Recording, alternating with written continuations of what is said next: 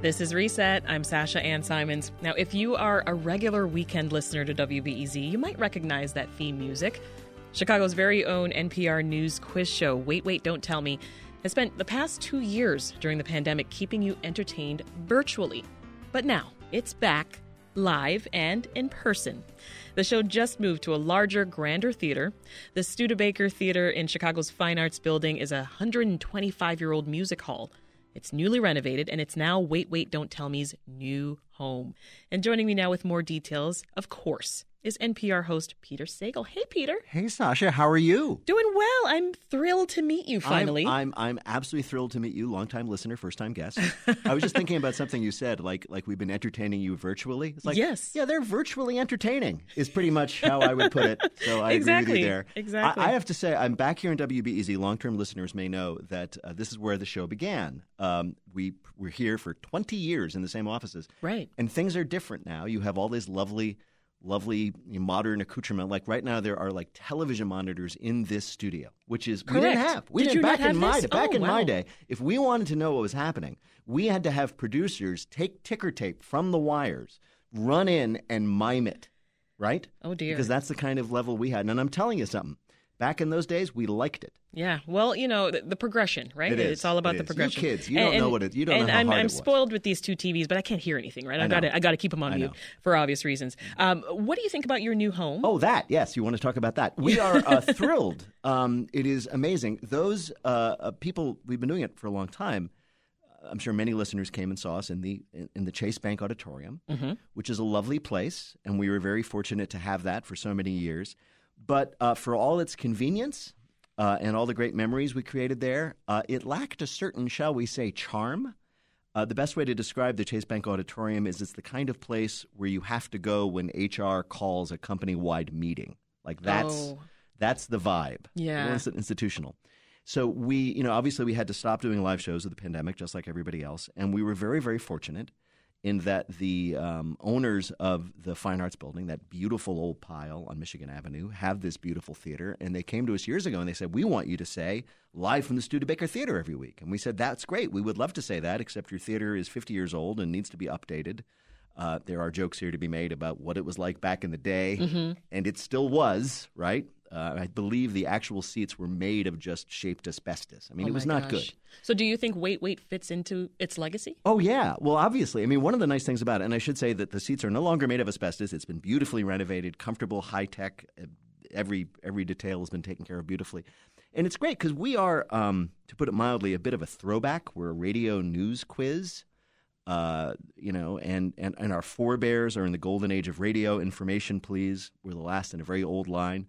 And so it makes sense for us to be in a beautiful old theater. For all I know, the history is so extraordinary at that place. Maybe there were radio shows. Maybe they did the radio version of What's My Line. Right. Well, you just had your first live show at the Studebaker. What was that like? An audience again. It was great. Oh, my gosh. Audiences. Here's the thing, Sasha. Remember those? I do. And I was reminded, if you have people who come to see your show when you're doing comedy and you say something funny, sometimes they laugh. Not as often as they should. That's a pointed comment at some of you. But when people might laugh, you tend to actually be funnier. It's sort of a feedback thing. And, during the pandemic, people would listen to our show and they know we were on Zoom. We were doing it with each other. We were lucky to be able to do it. We were very grateful that we could be able to continue. But when you're just you guys, when you're just us, you're performing for other comedians. And this is how comedians laugh. And I quote, "That's funny."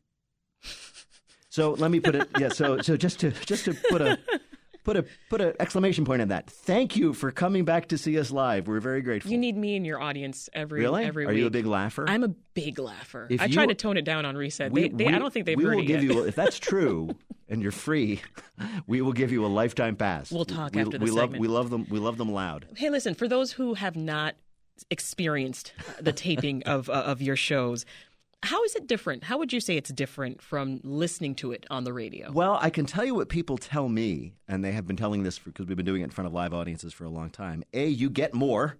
We record sometimes up to almost 2 hours of material for our 48 minutes of content that you hear in the weekend. And a lot of the stuff that doesn't make it Some of it doesn't make it to the air because it's not that great. A lot of it doesn't make it to the air because we can't broadcast it because it would get us in deep trouble. Right. And so if everybody wants to hear us be, shall we say, a little more, I think naughty is a safe word, than we are on the radio, you should come down. And of course, I think it goes without saying, and especially with you as we're sitting here in the same room, we're really attractive, all of us. And I think that the thrill of seeing us in the flesh, as it were, is a big thing. I think you're right. Yeah, I think you're right, that's Peter. That's exactly what you should say, Sasha. Talk about Zoom, though. I mean, R.I.P. to Zoom. Wait. God bless it. But how difficult was that doing comedy over? How do you make the jokes land? It's really hard. And to be serious for a second, an audience is great. Audiences laugh when you're funny, but they do much more than that. An audience will tell you if you're on the right track. You're not doing well, but you might soon. An audience will tell you if you're going too far, but they're kind of enjoying you going too far. Mm-hmm. An audience will tell you if they're interested now, but they're giving you about 30 more seconds. An audience will tell you if they're being very polite and they'd like you to move on. And sometimes, and this is actually great, sometimes they'll let you know that you totally crossed the line. You went way too far. But they kind of liked it. And that may be the best. Sometimes they tell you that you just went too far and they really don't, in which case we make sure that no one else will ever hear. Right. But it's anybody who's done any kind of performance, musicians, comedians, spoken word, storytellers, anybody at all knows that an audience it's not just who you're doing the show for. It's actually part of the show. And we are grateful people are coming back. Absolutely. This is Reset. We are talking with Peter Sagal, who's host of NPR's comedy news quiz show, Wait, Don't Tell Me. The show is now taping full-time before a live audience for the first time in 2 years at its new home, which is the newly renovated Studebaker Theater. Now, in true Wait, Don't Tell Me fashion, we're going to play a game. Are we now? Not my job. You've turned the tables. The student is now the master. That's right. You're at the Studebaker Theater, so we're going to ask you 3 questions about the Studebaker Wagon and Automobile Company. That is an awesome choice. First question, what was the name of the ship on which the Studebaker family arrived in the U.S.? The Studebaker. See, I was well, let me give you your choices. Okay. Oh, I'm sorry. Multiple choice. That's right. Okay. The Warble in 1750 from London, England. The Harla in 1736 from Rotterdam, Netherlands. Or the Samuel Alito in 1737 from Nova Scotia, Canada. You're asking me to make that there was a ship called the Samuel Alito. There was. I think you're trying to be clever. You might even be succeeding, but I'm going to guess it's not that one. So the other two these were early. The Harla and the Warble. The Harla and the Warble. Yes. Warble. Since I have absolutely no idea, I'm going to go for the one that sounds least made up, which is the Harla. Correct. You have to get pretty early in the morning to come up with joke answers that'll get by me. Oh, I've got a great team here at Reset. I've literally been making up joke answers since you were in high school. All right. Well, listen. Here's your next question. Upon arriving in Maryland, Peter Studebaker built his first mill on a creek on his property. Mm-hmm. What was that creek called? Wow. A lot of place names here. Go on. The Conococheque Creek, the Carragini Creek, the Subway. The Subway. There was a Which creek is a called the real Subway. creek. A real creek. Yes. You're telling me there was a creek called the Subway. That is correct. And it was I would not tell a lie. This creek was guaranteed fresh. This creek. Anyway, the Subway. It was often late. So the other choices were the what and the what? Oh, you're going to make me say this again. I am. Sorry, that's the burden's on you. It's the Conococheque. The Conococheque Creek. The Carragini Creek. Carragini Creek. And the Subway. All right. Carragini sounds like your friend from high school whose parents had a pizzeria and they always comped you late. So I'm not going to go for the Carragini. Is he about to get another one right? I'm going to go for the first one, the whatever that yes, native sir. name was. Yes. Got it. All Again. right. You're on a roll. You can't kid a kidder. Last question. The Studebakers were forced to close their first automobile production plant in Indiana in the mid-1900s. Right. In what year did they close that plant, and why? Ooh. There's a twist. Oh, boy. I do like a twist ending. Go on. In 1945, because their factories were overrun with bee infestations looking for new homes during World War II. Bees. Yes. Actual insects. Mm-hmm. Mm-hmm. Or in 1963, after repeated false media reports about the company leaving the auto business, scared buyers away from their Lark and Hawk model compact cars. Or in 1951, when they went bankrupt because they built a racetrack and spelled out Studebaker with 8,000 trees in the middle of that track.